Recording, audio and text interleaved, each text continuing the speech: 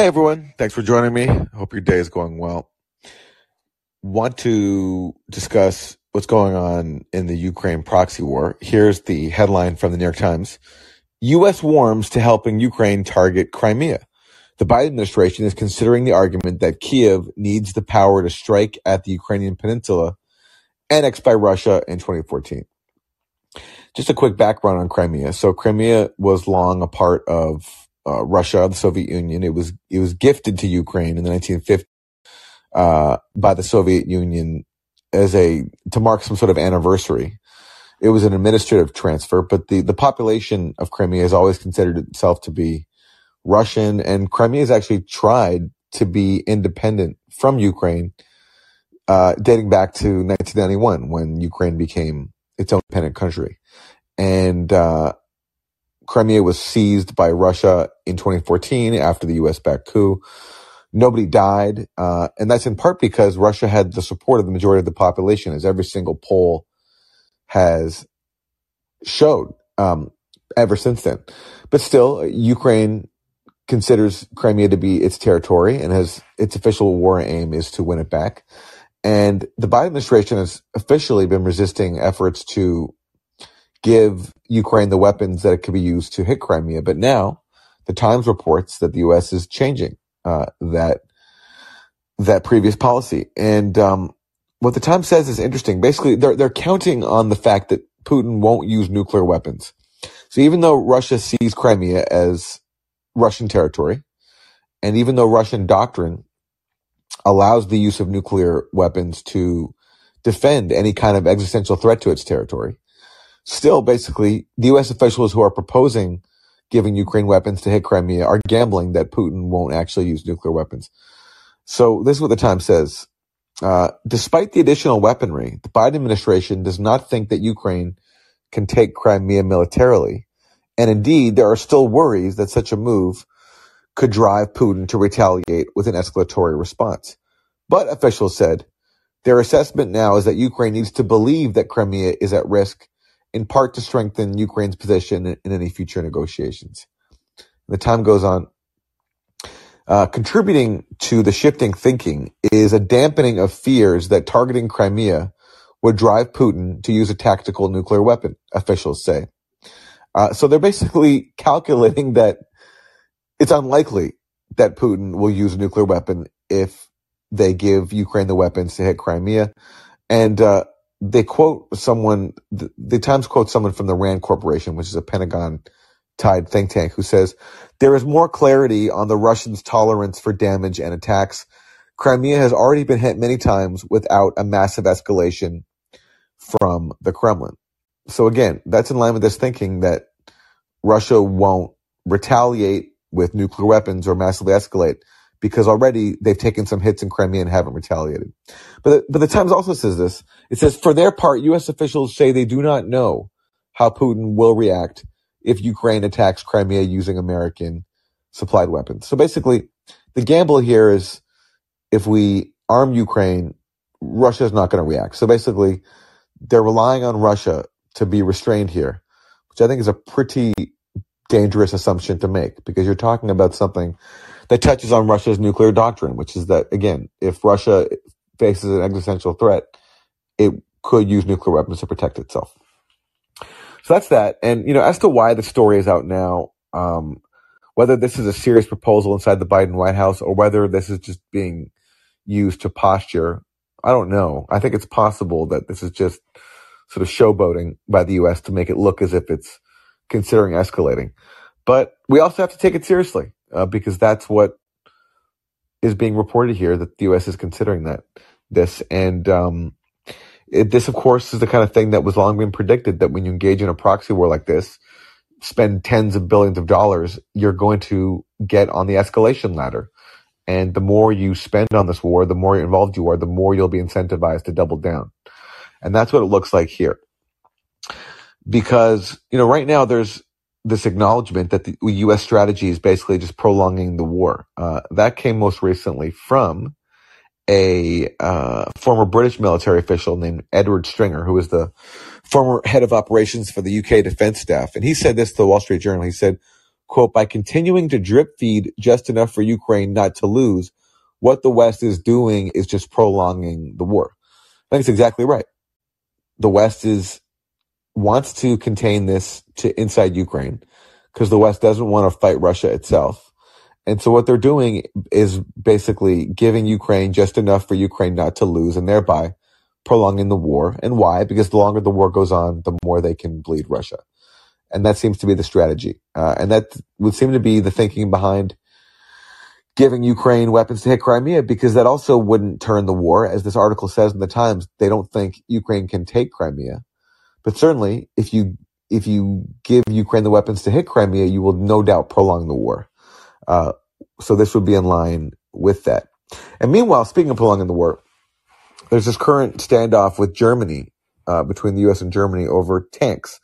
The U.S. wants Germany to send Leopard tanks into Ukraine to help Ukraine, face an upcoming offensive by Russia.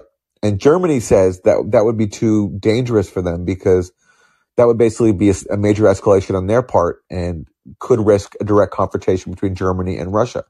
So to sort of blunt the threat of that, Germany wants the U.S. to send in tanks of its own first before Germany sends those tanks. That's the Germany position. And the U.S. won't do that for some reason. Now, they claim it's because the maintenance involved in the Abrams tank, which is what the U.S. would provide, is too difficult and wouldn't work for the Ukrainian battlefield, whereas the German Leopard tank is more manageable. There's less maintenance involved. That's the official reason. But a German lawmaker named Seven Dagdalen is a member of the German parliament. She's wrote an article saying that actually the U.S. aim, she thinks, is that wants to actually put Germany in Russia's crossfire. And that she says this. She says, if Germany sends tanks to Ukraine and that, risks a conflict between Germany and Russia, the U.S., she says, would thus have achieved one of its long-term strategic objectives, namely to prevent cooperation between Germany and Russia forever. So that's what she says is the aim here, is that basically the U.S., it's not really a battlefield consideration. It's that the U.S. just wants to further poison relations between Russia and Germany, because Germany, as has long been acknowledged, is the key to a diplomatic solution. Germany is Russia's neighbor. They had close ties before Russia's invasion of Ukraine. Germany was getting like a huge percentage of its gas from Russia. And so Germany is still an off-ramp to a diplomatic settlement. And so if Germany escalates its involvement in the war, then that makes it more difficult for Germany and Russia to reach some kind of diplomatic breakthrough. And that's what she says is the aim here. And I think that's a very plausible interpretation. And again, absent in all of these discussions is any talk of diplomacy. No one's even talking about it now. There is a former German brigade general who was the military advisor to Angela Merkel, the former German chancellor, named Erich Vodt, and he recently has been speaking out more forcefully, and he supports arming Ukraine, but he says this: of course, it was and is right to support Ukraine. And of course, Russia's attack does not comply with international law. But now the consequences must finally be considered. And he goes on to say that the only solution is negotiations, that there's no military solution to this war. And the key he says the key to solving the conflict, I'm quoting him, does not lie in Kiev, does not lie in Berlin, Brussels, or Paris. It lies in Washington and Moscow. And that, he says, has to be seen as the key to ending the war, is direct talks between Washington and Moscow. But there's no talk of that right now. It's only a question of, as that former British official warned, a policy of prolonging the war. That's the dominant strategy right now. And even as it's openly recognized that this is a proxy war. So, for example, here's Michael O'Hanlon. He's with the Brookings Institute in D.C., big supporter of the Iraq War and other U.S. military interventions. And he's talking about how the U.S. needs to escalate support to Ukraine. But he also says this: the form of military support to Ukraine, quote, far exceeds what the U.S. did to help Afghan Mujahideen fight the Soviets in the 1980s, or any of its other partners in Cold War era proxy conflicts against the USSR. So this is a recognition that this is a proxy war, and the biggest proxy war ever, bigger than Afghanistan or any of the other Cold War era proxy conflicts in his terms. But he says we need to make it bigger because that is the only way really to defeat Russia in this war. And that's the only difference in Washington right now. There are people who want to just keep the conflict contained to Ukraine and people who want to escalate it further and risk a direct war with Russia. That's the spectrum of debate right now. And voices like General Milley, the chair of the Joint Chiefs of Staff, who a few months ago was calling for diplomacy, he stopped talking about that. And now nobody is in Washington anymore, including Congress. So that's where we're at. It's a depressing state of affairs, but that's where we're at. Okay. That's my rant. Let's take some calls. And great to see so many people here. So thank you for tuning in. All right, Brent, you're up. Hi, Aaron. Can you hear me? Yes. So I might have drinking the mate latte, so to speak.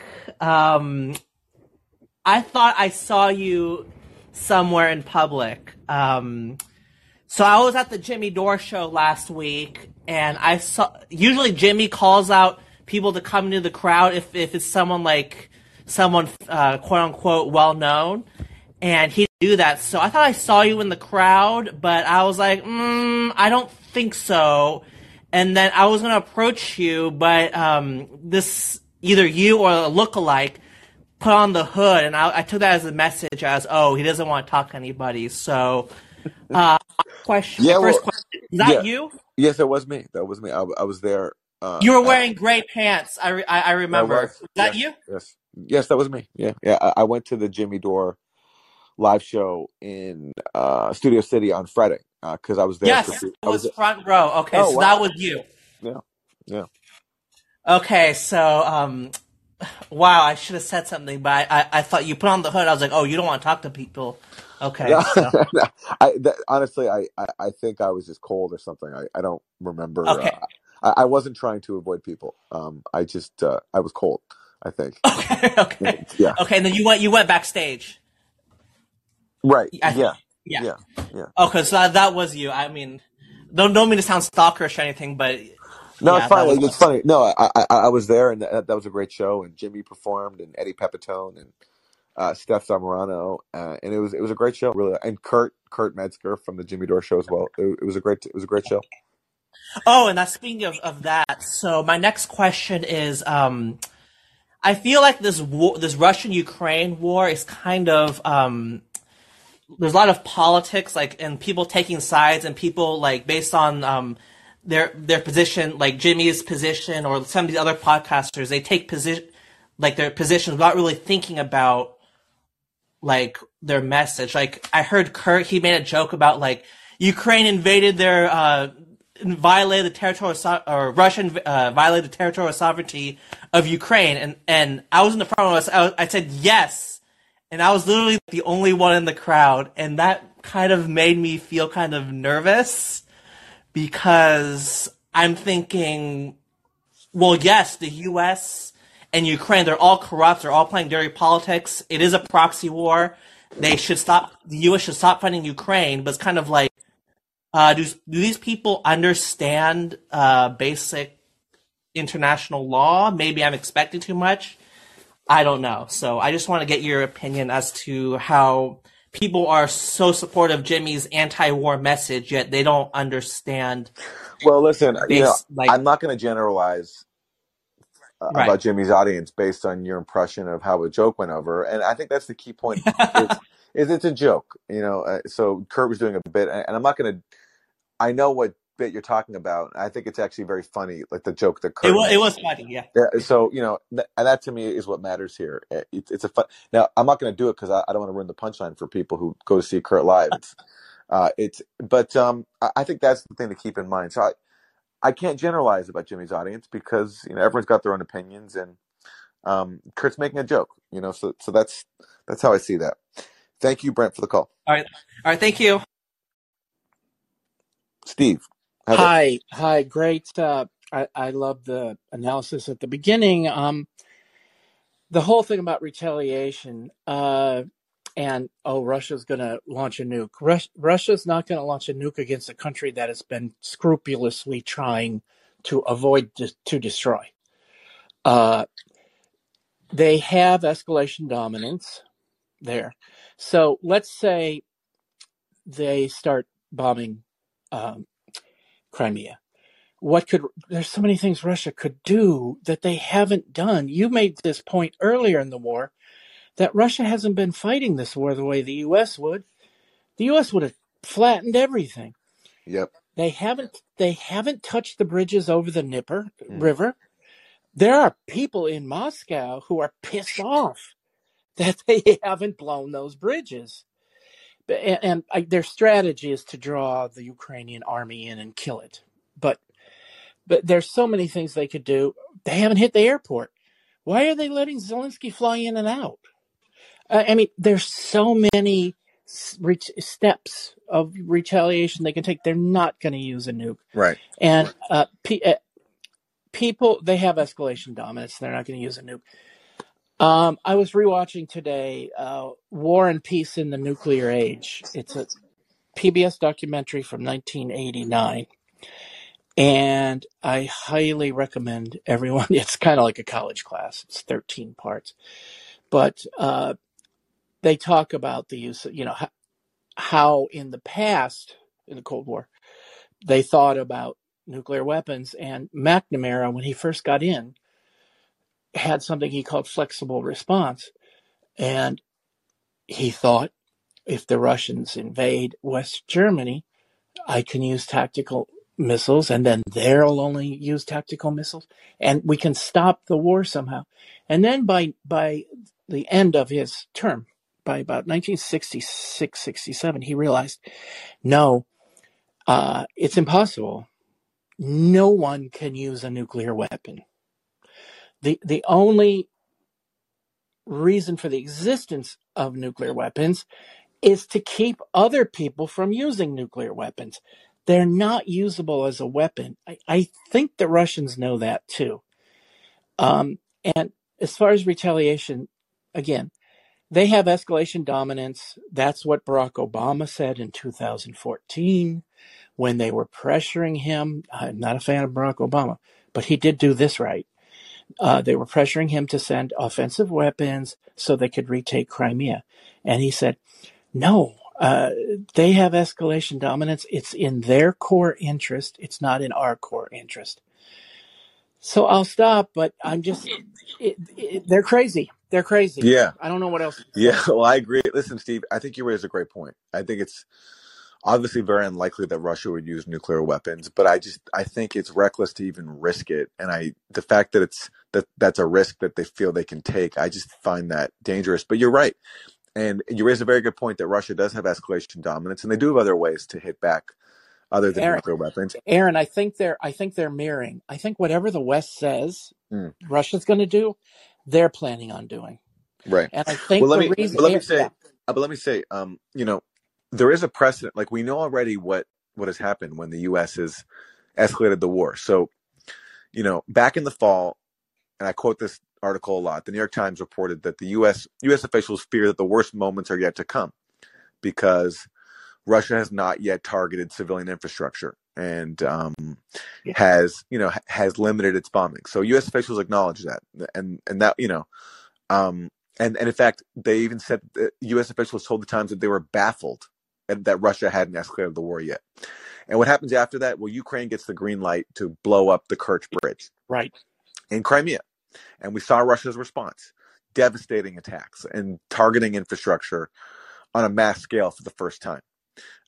And so there's a precedent. So basically now the U.S. is basically is mulling a repeat of that, except even worse, because rather than just blowing up, one part of a bridge, which ultimately didn't cause too much damage to Russia at all. It briefly interrupted the bridge for a short time. Now they're talking about striking even more targets with heavier offensive weaponry, not just like a truck bomb. So they're basically asking for a more dangerous escalation by Russia, all while acknowledging that Ukraine can't take Crimea back anyway. But why are they asking for escalation? See, then you have to ask why. I think they're asking for escalation so they can try to sell the Western public on intervention. Yeah. Yeah. Well, I think that's one possibility. Okay. And that's very scary. Thanks, Aaron. Thank you. Thanks for the call.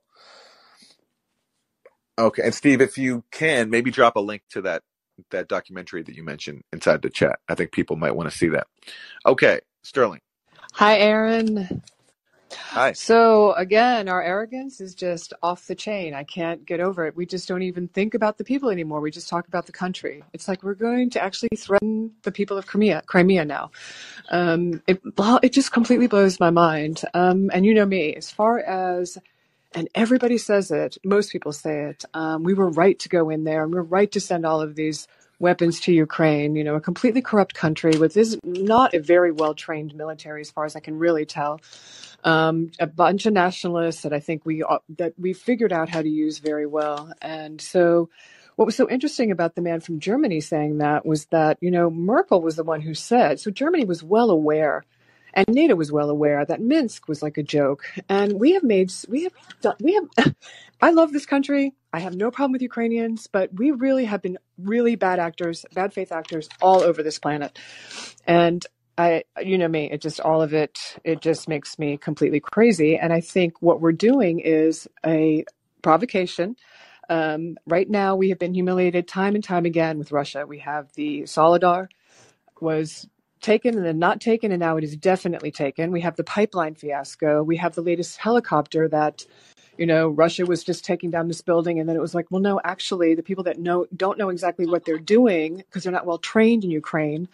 Better off to send people to train people to what they need to be doing than just throw weapons at them, in my opinion. And you're talking about the helicopter crash? Yeah, they were so quick to say, and I saw it on Twitter. This woman from Ukraine, you almost can't blame her. She's like, but you feel like they throw it out there on purpose over and over. But she's like, this is why we hate Russia, and on and on and on, because they're going to kill innocent civilians and children. And then it was like, because I was like, wow, that just seems a little weird. Every time these things happen, I'm like, really, Russia does this? And then it came out, no, they didn't do it, and it was just whatever. They're not well trained, obviously, and now they're bringing them here to train them, and it's just a complete fiasco where Germany, NATO, America, we don't care about these lives lost.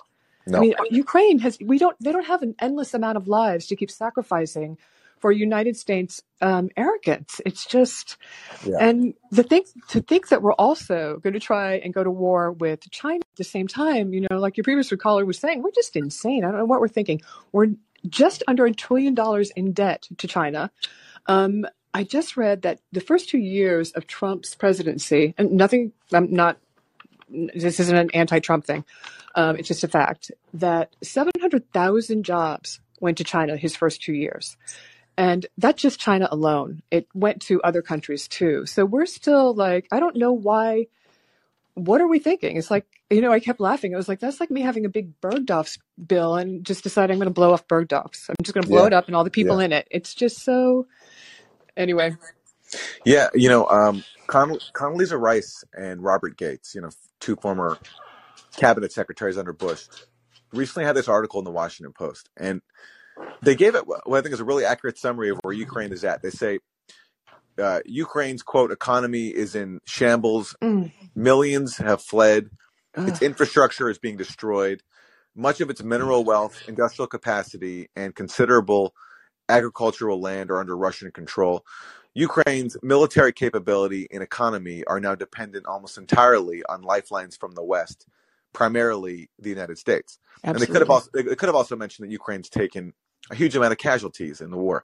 But so they recognize that, but then they go on to say their solution is not, like, they don't propose, okay, let's stop this destruction of Ukraine and engage in some kind of diplomacy and, talk about neutrality and some sort of, referendum in the Donbass for people to decide, like, what they, anything, some kind of, they say the answer is to send in more weapons.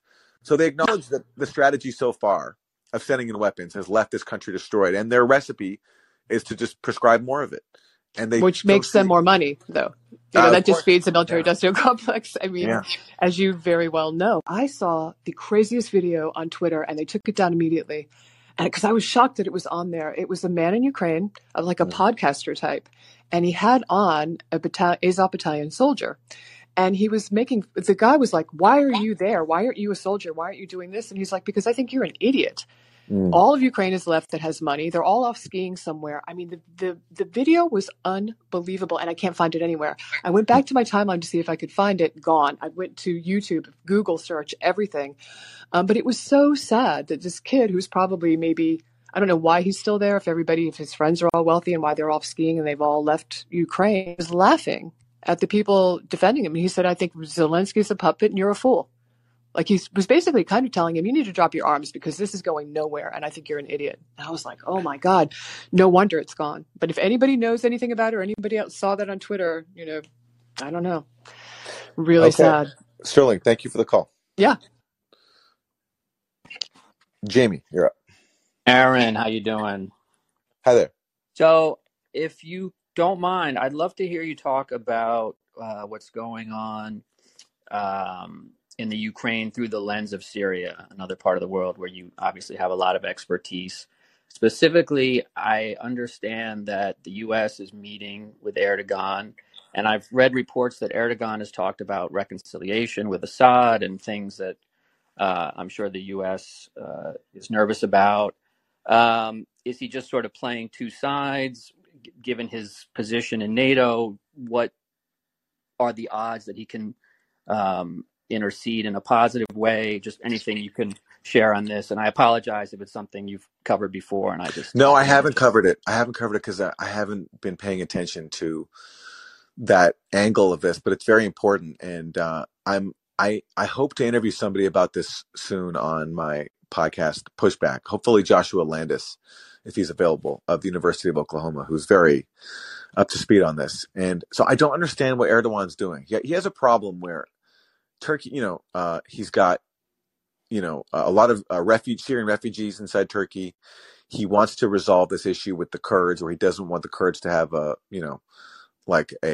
own little statelet inside of Syria, because he sees that as a threat to him, to Turkey, and sort of like a base of support for the pro-Kurdish movements inside of Turkey. And then he's also got the fact that he's basically propping up an Al-Qaeda province inside of Syria, Idlib. Idlib is controlled by an Al-Qaeda offshoot, and they rely on Turkey. They're even being incorporated into the Turkish infrastructure because they're right there on the border, and they're using Turkish currency. But they're also a huge threat to everybody, because this is where all the jihadi groups that fought in Syria have gone to now. And so it's as Brett McGurk, who's a Biden official, called it, it's Al-Qaeda's largest safe haven since 9/11. And so what does Erdogan do about that? I mean, it's sort of a bargaining chip he has, I guess, because it's a threat to everyone, but it's also a huge problem, and what to do with all those people there. And so there's talk now of him, he's talking to Russia, he's talking about, and Turkish and Syrian officials are meeting, but it's awkward, and I don't know what is going to happen. I think foremost, Erdogan really wants something. He really wants to be able to attack the Kurds, and he really wants to neutralize them. And I think possibly that might lead him to reach some sort of deal with the Syrian government, but it's not something I have a full handle on, because Erdogan he's very good at playing all sides. Is there any scenario possible where he reconciles with Assad and that allows the Russians to move against the U.S. presence in Syria in a way that, kind of applies, I guess, asynchronous pressure, given what's happening in the Ukraine? I don't think Russia would ever move against the U.S. in Syria, because, those two armies don't want to fight head to head, because everyone knows where it would go. But I do think it's very difficult to maintain the status quo. And, Erdogan also, he feels as if the U.S. has betrayed him. So he went along with the dirty war in Syria. Apparently, initially, he wasn't actually fully on board, but he went along with it. And he certainly played a very big role. He let members of ISIS by the thousands cross his border and helped arm them and stuff. But then he felt he got sold out by the U.S. when there was that. He accused them of a coup attempt a few years ago, if you remember that. Yeah. And he accused him of being behind it. And I don't know what the story is there, but that's what he said. And so I think he's less U.S. friendly now, and he has. It's weird. Like he's armed Ukraine, so like Turkish drones are being used against Russia in Ukraine. But yet also he's made ties with Russia, and he's taking a lot of Russian gas. There's the Turk Stream pipeline, so he kind of is trying to be friends with everybody. And I I wouldn't be surprised if there is or some sort of agreement between the Syrian government and Turkey, but I don't want to predict it because it's very hard to know. But yes, certainly there are many people who I follow who think that yes, there is going to be some sort of rapprochement between Turkey and Syria. All right. Well, I don't want to occupy any more time. Thanks for your response, and thanks for all the great work. Appreciate it. Thank you. Appreciate it.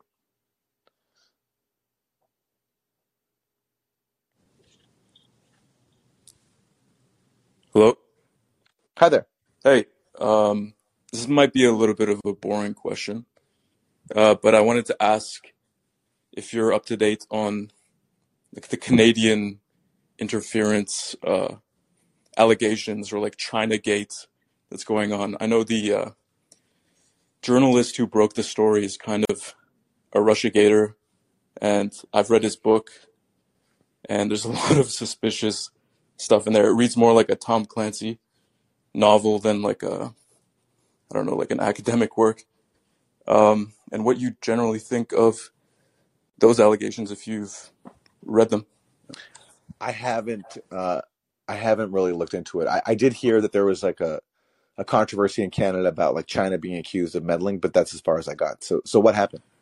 So basically, there's allegations that the Chinese consulate in Toronto funneled $200,000 through a local businessman, and then he gave that to 11 MPs in the GTA. And yeah, they don't know who the MPs are. They don't know how the money was dispersed. We don't even know if they got elected or not.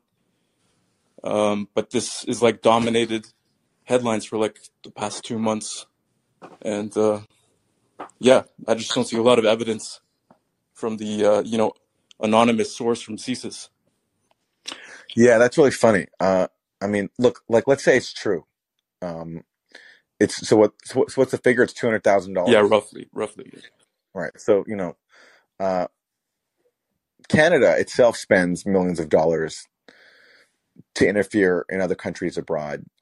It pales in comparison to the U.S., but basically, it's always done the U.S.'s bidding whenever there's a country that the U.S. wants to destabilize. So Haiti, Syria, Canada's always very involved. So it's like, let's say it's true. It's a paltry sum in comparison to what Canada gets involved in abroad. But that's the point of these kind of interference scandals, like the freak out about Russian bots and trolls. It's used to fear monger against a chosen enemy, and it used to poison diplomacy with that country. And it's used, as it's conveniently to also just kind of distract people from what we're doing abroad. Because if we're focused on how people are interfering with us, then there's no space to talk about how we're interfering with them. So that's what I can say about that. But I'll look into it. That sounds really funny, and I like the fact that Canada gets its own version of Russiagate. But, yeah, exactly. But they have to go. But I've seen it before. Like back during the height of Russiagate, there I remember seeing articles in the Globe and Mail and stuff about like warnings about Russian interference in the next election, and that getting some headlines. But of course, it's hard to gain traction because it's so silly, and no one really takes it seriously, and it's never even spelled out what exactly the supposed interference is supposed to entail. Like, so Russia steals some emails or puts out some dumb memes on social media. It's very akin to like a boogeyman. It's a fictionalized and undefined threat that allows security state people to justify their positions and their jobs, but otherwise it doesn't have any value. Right, I totally agree. But it gets so many headlines, and also I think Canada gave around 200,000 to the Kiev Independent when it was starting up. Oh So yeah. Back during the Maidan protest, which led to the coup in Ukraine, Mhm. like the far right nationalists who were like engaged in violent standoffs with the Ukrainian government at the time, they took refuge in the Canadian embassy. So like Mhm. literally like the Canadian embassy took in neo Nazis. I'm not saying all of them like were neo Nazis, but some of them were, and gave Mhm. them refuge, and so was very, very involved back then. And Chrystia Freeland, the foreign minister, is all has deep ties to the far right movement inside Ukraine. Her grandfather was a Ukrainian Nazi, so very, very involved. Yeah, and what do you think on a broader level of the U.S. and Canada like ramping up possible like hostilities with China? And do you think Trump would be against that, or what do you think? Well, yeah, Trump is a mixed bag. Like he seemed to have some kind of personal affinity for Xi Jinping, or he seemed to like him or respect him or something.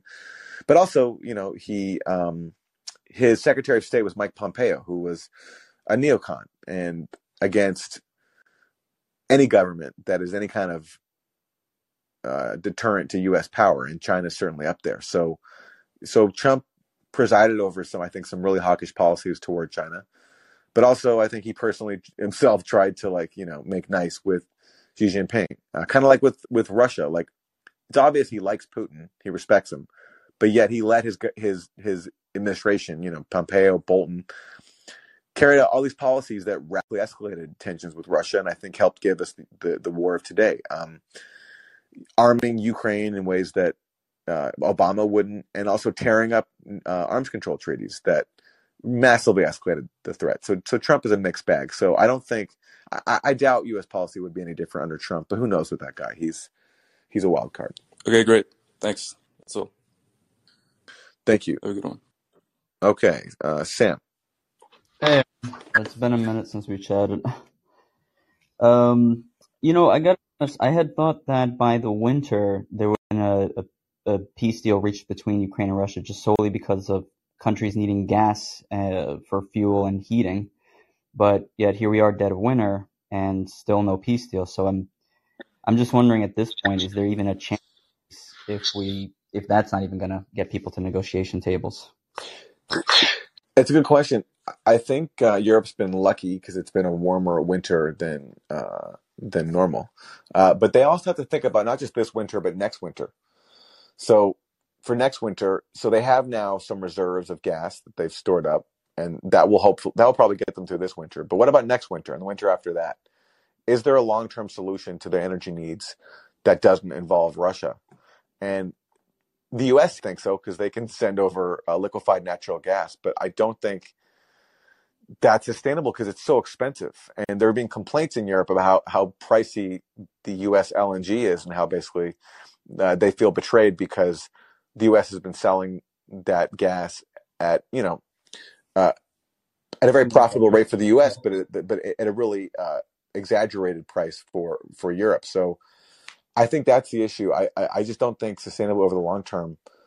Europe can sustain itself like this, but who knows? I'm not an energy expert, so maybe it's possible, but it doesn't seem to me. I mean, we've seen, for example, Russian gas going to Europe right now just via Turkey. So basically, because Europeans don't want to receive the Russian gas directly, it goes through Turkey first, and that's great for Turkey because they get like a cut, like they get like a transit fee, but it's inefficient and expensive for everybody else. So is that just the plan now to basically like pretend they're not getting Russian gas by getting it through Turkey first? Doesn't seem to me like that's the solution for the long term. Well, I have no idea, but I just wanted to give you because the previous caller asked about the Syria thing. So I follow that closely, and as of now, the Syrian government has said that they won't negotiate anything until after the Turkish election, because they don't want to be used as like a ploy for Erdogan to say like, look, I'm trying to resolve the situation. And I will tell you what has changed is for the first time, the Syrian government has called the Kurdish-backed groups terrorist groups, which is not something they've normally called them before. And my guess is because, and I'm totally speculating, but I think Joshua Landis had said this years and years ago when he had told this is back when, the U.S. had annexed like a third of Syria with the Kurdish-led groups. And he was, saying they have to make a deal with the government because the U.S. will drop them in a second whenever it comes to Turkey. And so if I was just taking an educated guess, the deals that, at least from the, Arabic newspapers I've read, it would most likely be if Erdogan wins the election, which there's no reason to suggest he wouldn't, the agreement so far would have to be that Turkey has to move its forces out of Syria completely. And they've agreed to that. Now, in terms of, you were saying they've incorporated them into the military, the groups they've backed, I'd say that's more so in Jarablus. The Idlib, they still have a separation with the HTS. They work with them, but they're not wearing like the Turkish-backed uniforms. Right. So you could take the groups in Jarablus. Now, this is just an educated guess, but why they would want to reach out to the government, the Syrian government, is simply because it's the Kurdish-led groups that are occupying the oil and gas fields, etc. Mm-hmm. And I would take a guess that it would be the agreement that the Syrian government has to acknowledge they're terrorists, because my guess would be the Turks would roll their tank into Syria, just roll straight into it. And they're banking on the fact the U.S. would immediately leave because they're not going to risk an all-out war with a NATO ally, not for some Kurdish-led groups. Right. And so my guess would be that they're reaching out to the government to say, hey, when we go after these dudes, they're going to realize the U.S. leaves them, and they're going to reach out to you, and you can't be picking up that phone. Right. And that's where my guess is, because that would only be agreement if all the Turkish, because they're not going to say, oh yeah, go ahead, roll into Syria, even though you have more bases, in the northwest. Northwest. There would have to be the agreement they rolled those guys out, and then they can go ahead into that border and essentially push the U.S. right out, because the U.S. will immediately get an order like, no, roll into Iraq. You're not going to fight the Turkish military. I only just wonder how determined are people in Washington to basically cripple Syria. I mean, there seems to be a huge animus. They really want to keep Syria weak to punish it for defeating them in the dirty war, or at least not losing in the dirty war. And so they're stealing the oil and they're stealing the wheat. And I do think vengeance is a very powerful thing in Washington. I played this clip before of Jim Risch, a senator, saying that we're not going anywhere in Syria. This does not end. This will stand for a long time. We will stay no matter what, because they're bitter and they're mad that Russia came in and backed the Syrian government and defeated the Al-Qaeda dominated insurgency, and they want revenge. And so I just wonder, for example, when Trump tried to withdraw, what happened? His generals just disobeyed him. they refused to do it. They were literally taking the troops from Syria and moving them to Iraq, so they would say look, we only have a couple hundred as opposed to the thousands. I agree with you, but remember in the northern part where the U.S. Were backing the Kurdish-led groups, and Erdogan kind of played Russia and the U.S. and told the U.S., hey, I might buy these S-400 missiles, and Trump kind of told him, no, you got to buy the Patriot missiles. And he agreed, and then, with the condition the U.S. rolls out of that northern part of between Syria and Turkey. Mm. And then you remember when the Turks moved right on in, and everyone was screaming, oh, this is Putin, and he didn't do enough. And it was this has nothing to do with Russia. This was, as Robert Fisk had said in an interview, this helps Turkey, and that's why they controlled Jarablus and other regions. But when it comes down to it, even if they want to punish Syria, end of the day, are you going to really risk a U.S. military conflict with the second largest military in NATO? And I would say no. Yeah. They can't risk it. Even if they want revenge, it's just going to be, if you see Turkish tanks rolling in, they're going to have to make a judgment call at that second. That's my guess. I would love if you asked Joshua Landis if the Turks would do something like that, because that's the only way the U.S. would move out. There's no other way. The Syrians can't approach them because they'll get bombed by the U.S. Air Force. The Russians are not going to approach them because they're not trying to reach, two nukes on each other. So my educated guess is that's what's going to happen, is the Turks are going to get a green light from Syria and Russia to roll the tanks in and more or less bluff the U.S. right on out. But I will definitely ask Landis that if I get a chance to speak to him. So, and thank you, Sam, for the call. Okay, go ahead. Hey, Aaron. Good to hear you. I was just thinking about, first of all, the situation that we have in the Ukraine, and that it's based on fear that, how how to say that, the world economy is going to, how to say that, shift to Eurasia. Just what I've read and heard in the last couple of years, and I think that the war in the Ukraine is part of that Russia is being provoked just to weaken it and try to get some economic gain from it. But that's my thought. There's something else, and I might be stupid in thinking this. And I was always thinking that when a war was going on, in how much can we see war zones as a showcase for weapons? And am I correct in thinking this? Can Oh, we absolutely. see? There was an article in CNN a few days ago saying that Ukraine is a testing ground for U.S. weapons. So it's openly advertised. And there was another Mhm. article along similar lines in the New York Times a few months ago. So absolutely. It's like, it's not even concealed. They openly admit it. It's amazing. Okay, so it's on a CNN. There was an article about that. Okay, I'll check it out. Yes, I will Yeah. find the link. I'll post it in the chat. But yeah. Mhm. Yeah. Okay, thanks. But can we see it only as the U.S. military machine, or can we also see, for instance, in this case, the Russian military machine also showcasing their weapons as well? Or am I too controversial in thinking this? No, sure. No, I think that's fair. Yeah. Totally. Okay. Okay. And here, I'm posting the link right now. The headline at CNN is called "How Ukraine Became a Test Bed for Western Weapons," and let's see, how's the rest of it go? How Ukraine became a test bed for Western weapons and battlefield innovation. So it's like, Yeah. It's everything is just it's so cynical and cold. Like, tens of thousands of people are dying, and Mhm.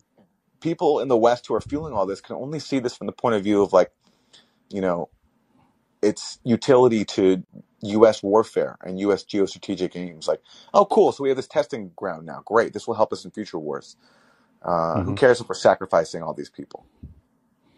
Yeah, and it's been always like this, I think, in when we think about all the wars that have been before, I Yeah. guess. Yeah. Okay. Thanks, Aaron. That was Thank my you. question. Thank you. Thanks for the call. Okay. Scott.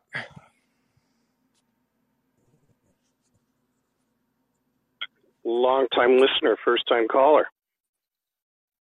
Great to have you here. Thanks for calling. Yeah. So, I wanted to let you know that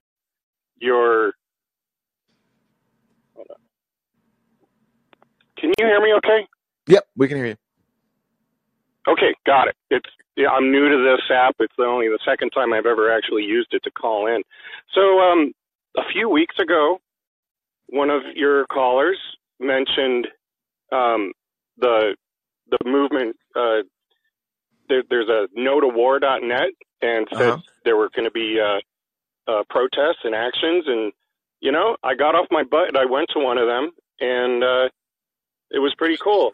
I guess this national anti-war coalition is led by Joe Lombardo, a longtime labor organizer and anti-war activist. And it's groups like Veterans for Peace and the War Resisters League, some group called No to U.S.-Led War, and some other socialist and leftist movements. And so there's even going to be, I'm in Portland, Oregon, and so at 5:30 today, there's a supposed rally and march.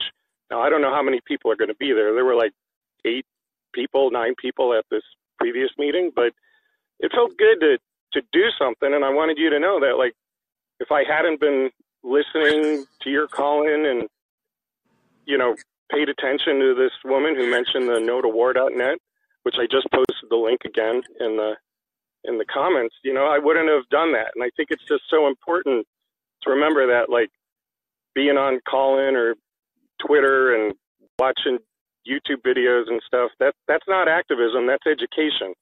And, we need to get out there and, just kind of help engage people to think, like, there's more to this than what you might be thinking about. Yeah. Hey, listen, Scott, thanks for sharing that. And for anyone who will be in the DC area on February 19th. There's a big protest going on then that I know about. And I'm sure I know there's many more going on across the country. And there are many ways now to get involved because, nearly a year into this war, people are seeing how horrific it is and seeing the toll on Ukrainians and the rest of the world. And there just has to be a different way. And, the problem is, as you mentioned, there's just a lot of effort made to keep the truth concealed and to keep people from asking questions. And, all of us can just do what we can in trying to pierce through that and trying to, preserve some independent thinking. Yeah. So if anyone's in Portland, Oregon, 5:30 today in front of Powell's, the big bookstore on Burnside. Everybody in Portland knows where that is. And say hi to me. That would be awesome. If somebody were to show up, that would be just like one to the next to the next. And I'll be wearing a black hoodie and just like you, Aaron. But if I put my hood up, it's only because I'm cold. All right, Scott. Thanks a lot for the call. Another quick thing. Somebody mentioned this guy Adam Curtis, a documentarian I'd never heard of. I went and looked into that too and watched some of his hypernormalization documentary. Yeah. And he talks a lot about Syria going all the way back to the 70s. It was interesting. Just more food for thought. So really appreciate these new forums that we have. Thank you very much for the work you do. Thanks, Scott. I appreciate that. Thank you. Okay, Jason.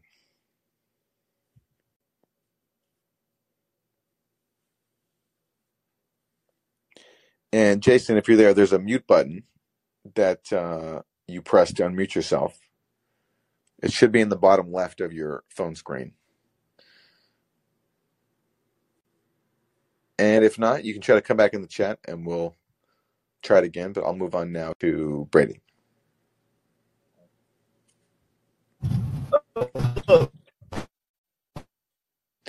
Hi, Brady. You're a little choppy. Quite ready to, but I had microphone. So, Brady, I can't hear you. So, what you want to do is, if you're using Bluetooth, I think you should turn that off, and we'll try this one more time with you. Oh. Okay. Well, we still have time. Brent is back in the queue. I usually don't take callers twice, but since we do have more time, I'll make an exception. So, Brent, go ahead. So, what was your favorite joke at the Jimmy Dore show? Well, I can't repeat it because first of all, to butcher other people's jokes, it's a crime. But I loved the joke you mentioned about Kurt and that starts with the premise of Ukraine. I thought was really funny. And, right.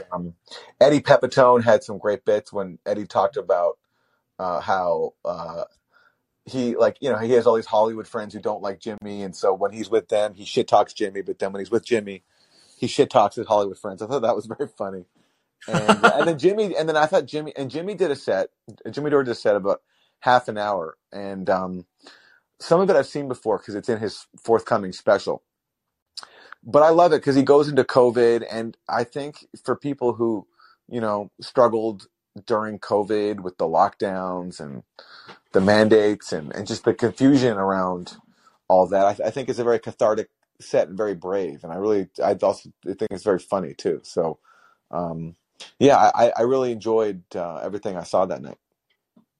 Were you there for a week or just for the show, or? I was there for 2 weeks because Jimmy, never takes a vacation, and so I guest hosted for him for 2 weeks. But the thing is, it was the worst timing because it coincided with the Republicans in Congress, doing their own version of force the vote, right? So right. Jimmy's thing a few years ago was like, we should force the vote, so progressives should leverage their vote for Nancy Pelosi and get some concessions in return. And of course, they didn't do that. But this time, when Jimmy was supposed to be taking vacation, House Republicans did that, and they won. Like, they got a bunch of concessions from McCarthy as a condition of their vote for him, right? So Jimmy was, I think, really vindicated by that, because here's a real life example of, like, members of Congress not giving their vote over to McCarthy, but instead getting something for it, which is what progressives should have done when Pelosi was running for the speakership. And so Jimmy couldn't stay away. So even though I was guest hosting, Jimmy still came on and had to, because he had to talk about it. So it was bad timing for him. But Right. yeah, I really enjoyed it, and Jimmy's got a great audience, and it was a really, like I enjoy doing formats like that. So it was a good time for me. Okay. All right. Thank you. I think Brady's back. All right, we'll try Brady again. Thank you, Brent, Okay. for Thank the you. call. Thank you. What's up, Aaron? Thanks again for hosting and hanging out with us. I wanted to recommend the debate as a really strong way to mitigate war and kind of disrupt their narrative. There's a link I posted to the James Corbett report, which you should be familiar with. Brilliant dude out of Japan. And he had a panel with Whitney Webb, Derek Bros, and some other guys, and they were all in relative agreement on the topic of Elon Musk being kind of a tool. And so for the sake of debate and keeping the conversation interesting, James Corbett played the role of Johnny YouTuber. And they held a debate in proxy for not having anyone there to disagree with. And I think we should do the same thing with the Russia-Ukraine debate.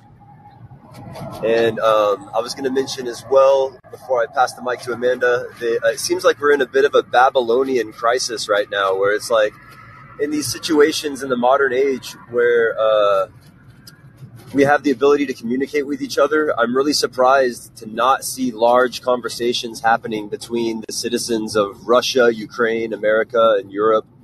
It seems like we're all divided by culture and maybe even language still, and it's just really strange to see it happen. Well, thanks, Brady. I agree with all that. There does need to be more dialogue, and a debate is always a good way to foster that, as long as it's respectful and allows fair representation of both sides. So yeah, I totally agree. Okay, Amanda. Hey, Aaron. It's so nice to see you today. I just wanted to follow up with what Scott said about the no-to-war.org. There's going to be a march and rally for people who are in the East Bay, San Francisco East Bay, in Oakland on Sunday the 22nd. And you can get all of the details on the no-to-war.net website. But it's at 1 o'clock at Lake Merritt. So if you're in the Oakland area on Sunday, come on down for the anti-war rally and march. Very cool. And I did that walk recently around Lake Merritt. That's a great walk. Oh, you did? I Yeah. live about 10 blocks from there. Oh, no way. Yeah. It's such a nice walk, and the view is amazing. And, Yeah. Yeah. It's a beautiful place for sure. Yeah. For sure. Yeah. Well, thank you for letting me plug that march. Of course. For Thank you. encouraging folks to get knowledge, because we need to know what's going on. I appreciate you. Thanks for the call. Okay, neoliberal tears. Howdy, Aaron. Can you hear me okay? Yeah, we can hear you great. Ooh, okay, kind of scary. Hello. So I had a quick question for you, and it relates to the horrible mess we're in terms of the anti-war movement and war and all of that. Have you ever seen the movie Sliding Doors with Gwyneth Paltrow? I don't think so. No, I haven't. Okay, so real quick, she's about to get on the metro in London, and then I guess the timeline splits in two, where she follows one timeline where she gets the train, and then there's another timeline where she misses the train, and it follows her life from those 2 points of view. So I was going to ask you a sliding doors question in terms of, I was trying to think of all of these people looking back at Russiagate, can't admit that they were wrong. If you go back to that time when Russiagate was just breaking in the news, and you sort of felt like there was something off about it, like it wasn't motivated by any substance. The Steele dossier was a mess. and all of these journalists were basically, they had to give up their integrity, right? Or to go along with the narrative. Yes. What would it have taken you, do you think, to give up? Because I feel like integrity is something you have to give up on, right? You have to Yeah. give something up. So what would it have taken for you to succumb, I guess, to the self-interested, what would it have taken for Aaron to choose a different path? And, maybe in another timeline, you're a CNN presenter or have your own show. I don't know. What would it have taken you to give that up? Because I feel like that's the missing key. Like, a lot of people are choosing to, I guess, pursue what's easier. I don't know. What do you think? Well, look, I think about this a lot because I try to always, whenever I'm assessing someone's actions, I try to first take the most good faith interpretation possible. It's what motivates them. And so, in the case of me, look, I had a strong conviction that Russiagate was not only just baseless and a scam, but also really dangerous. And I felt that with the whole core of my being, and that's what compelled me to, take the hard line I did. But I knew in the process I was closing off some opportunities for myself, career-wise, for the rest of my life. And I just figured to myself, well, it's worth it because I just believe in this. And also, but I had the advantage of a few things. I knew that, let's say I had to leave journalism forever, which, was a outcome that I had to consider. Because at the time, it wasn't this kind of environment we're in now where independent-minded people are rewarded and there's opportunities for us. At the time, there was basically, if you were in lefty media, there was to have a job, there just weren't that many places. And then Russiagate made that even smaller because many lefty media places went along with Russiagate. So, and at that point, I had just, I left I had a steady job at Democracy Now! For 10 years, and I just left. I left it in February 2016. And when Russiagate started happening, I was working as a producer at Al Jazeera, but things were still very precarious for me. And I was just trying to find a steady job because, I wasn't the Al Jazeera job wasn't a long-term thing. It was I was on a 6-month contract, and I was thinking what I was going to have to do next. And then I went to the Real News, which is it was kind of a much smaller version of Democracy Now! But also that was, there wasn't very much money and it wasn't very stable. And so I knew I'd be, cutting myself off from opportunities, but I just, decided it was worth it for me because I knew it was bullshit. And also I knew it was very dangerous. And I just really believed that it had to be challenged. But I also think I had the advantage of being able to take that risk because, first of all, I knew that, let's say I had to leave journalism forever. I knew I have a family that will have my back, that will be able to help me out if I need it. Right. So I'll never be on the street. I was confident of that. And second of all, I didn't have kids. I don't have kids now. But I was thinking, for someone who has a family to support, I think different calculations come into play because, it's not just about what is your journalistic integrity. It's also about what is the best for my family. And sometimes those can be in conflict. If you lose a job, then that's you might have done the right thing journalistically, but you might be putting your family in a very tough position. So those two factors, I think, were there for me in my decision making, and I just can't ignore that for someone else, supporting a family might be paramount and might allow them to either drink the Kool-Aid or just stay silent, on things like this. And family is a really hard, especially because we all have bumps to our heads in terms of making money and surviving. Yeah, of course. But I was thinking the one example about family that I do not subscribe to is, remember when Chris Cuomo brought up Andrew and he was like, but he's my brother. What am I supposed to do? Okay, no. We don't mean that. But I do think it speaks. I just think about it a lot in terms of why did the squad relent on talking about Medicare for all? And it's all of these things. You have to give something up. And I'm just really grateful that I live in the timeline where you, you pursued your values. I did. On behalf of all of us. But it was easy too because Russiagate was such an obvious scam. I wouldn't call it easy. Eventually, again, you had to go literally against the current when it was not popular. I mean, 2017, Jesus. No, I Like know it was a it was tough like time. It was Iraq level of. Sorry. it was a tough time, but also I knew it couldn't sustain itself forever. It had to collapse eventually. I was confident of that. And look, I had the support of some great people, like Katrina Vanden Heuvel of the Nation magazine was very supportive of the work I was doing, and it all worked out. But I don't fault someone for taking a different position if their circumstances are different, especially if they have people to support, people who depend on them. And it's possible my decisions would have been different. I mean, I like to think it wouldn't be, but who knows? There's only, I can only go off the experience that I had, but it's unfortunate. And I've seen what happens with people who really like look at the family of Malcolm X and Dr. King, people who really actually sacrificed themselves for a higher good. And the families paid a huge price. Like they were left without their fathers, taken away from them in their late 30s. And so obviously, like I'm not comparing journalists to Dr. King and Malcolm X, but I'm just saying is like when someone takes a really principled stance, something else has to give, and oftentimes families will pay the price. And I think there are many people in politics and media, like people in Congress, who just don't want to make that sacrifice or don't want to risk that sacrifice.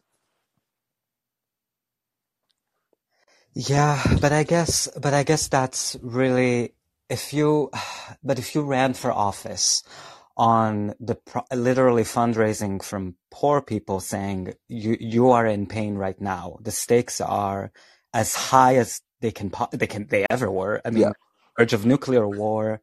Like I'm terrified and scared all the time. So if I had the luxury of being elected to Congress, I would stick to my fucking guns. I mean, Dennis Kucinich is still alive. He is still alive, and what happened and to he's him was and he's the model. And I think, he is. I totally agree. and that's why Yeah. I feel like people like AOC have been using that excuse in bad faith, like leadership is so mean. Like, ultimately, it hides the extent to which they play in with leadership. Absolutely. Subserviently. But I hear what you're saying 100% in terms of if you're a real person out there trying to make risk assessments, I mean, I don't fault you for not. But I'm grateful to you, Aaron. So thank you. I appreciate that. And Dennis Kucinich is a great example. So he paid the price of basically losing his career as a politician. Like he was chased out of town. There was no room in the Democratic Party for someone who's actually principled against war, and not just against war when it's partisan, but just principled against war, no matter whether it's like the Bush administration in Iraq or the Obama administration in Libya. Kucinich was against it, and he was chased out of town. And so, yeah, there are people who see that example and don't want to wind up like that because they want to preserve their careers. And I agree with you. I'd like to think I would never be someone who could be so craven and cynical as to choose career over conscience like that. And especially because, exactly as you say, Dennis didn't lose his life. He just lost his career in politics. And if you're going to be in politics, like, what's the point if you're not willing to sacrifice for your convictions? But that's for everyone to decide for themselves when they look at themselves in the mirror. Ultimately, I try to subscribe to that. It's like, as much as I judge other people and I have my judgments, and we all do, but I'm only responsible for how I look to myself in the mirror, not for how someone else looks to themselves. It's their individual choice. Okay. Dale. Holy cow, I am floored. Aaron Mate, you're one of my heroes. It's amazing to be on your show. Well, thanks for being here.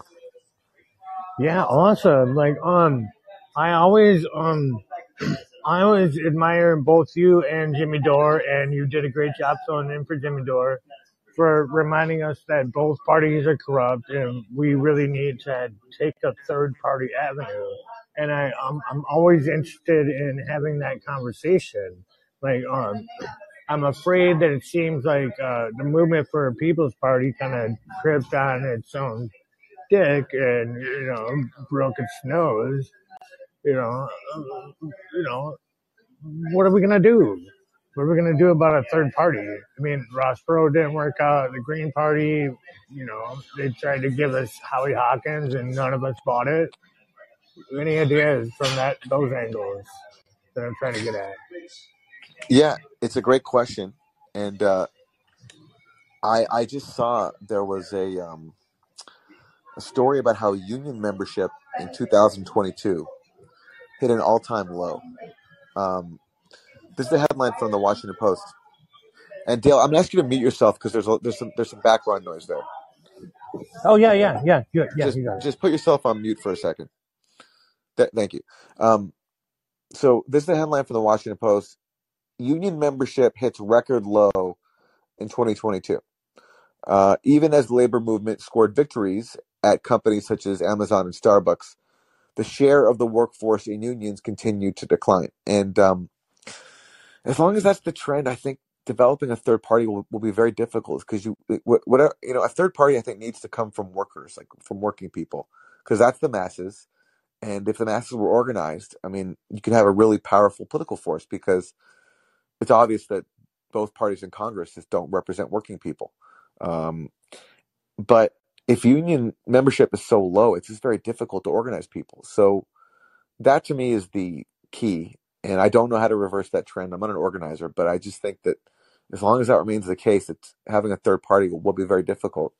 And yeah, the movement for a People's Party has tried, but it's hard. It's hard. It's hard to do. It's hard to do it without like a visible candidate to rally people. And there was some talk of Jimmy Dore running, and I think that'd be awesome. But I also think for Jimmy, that's a big personal decision. That when you do that, it's a big thing to take on to become a politician, kind of dominates your life. And I don't know if that's not something I would wish on anybody, because it's very hard. And then there was some, Did we not get exactly a hard no from Jimmy? Are you trying to tell me that it was kind of sort of thinking about something? I think he's still thinking about it. I don't think there's a hard no. I just think it's very hard to ask someone to do that because it's a drastic, it's a drastic change in their life, Yeah, and I got friends of mine that want me to take some kind of public office. And yeah, it's a hard decision. yeah, it is hard. It is, and it's it's easier to say someone else should do it, when you're not the one being asked to do it, So, yeah, so I don't have any answers. I think about this problem every day, and we do need a third party. Everybody knows it. So, who's it going to come from? What's going to happen? I don't know. I mean, it'd be great to have a charismatic figure who can rally people. And I think about people like Cornel West. That'd be wonderful, but it's just it's easier said than done. So why do we actually need a party? Why can't we just have like someone just like run by themselves, like a Ross Perot did? Yeah, that could be done. That could be done, but to get on ballots and all that stuff, to run candidates, you need to have some kind of party affiliation. I think it becomes technical, Okay. yeah. Well, I get to tell all my friends that I talked to Aaron and Mate. You can take the next caller if you want to. Thank you for having me on. Thank you, Dale, for calling. I appreciate that. Yeah, I'm excited. Okay. All right, listen, so last call for callers because the queue is empty right now. So I'll let anybody else who might want to jump in get in the queue. And if not, we will wrap it there. Okay, there we go. Oh, Brent, I'm sorry, except for you because you already called in twice. So I appreciate the interest, but I want to leave space for people who haven't called in yet. But thank you for your interest. Okay, well, it looks like we have no takers, so we'll end it there. Thanks everybody for tuning in. I really appreciate you spending time with me. You can find me on Substack at mattsaid@substack.com and here every week on Callin. I usually do this on Sundays, and I'll do it again this week on Sunday, but this week I decided to change it up and do another show. So thank you for joining me, and have a great rest of your day. Bye, everybody.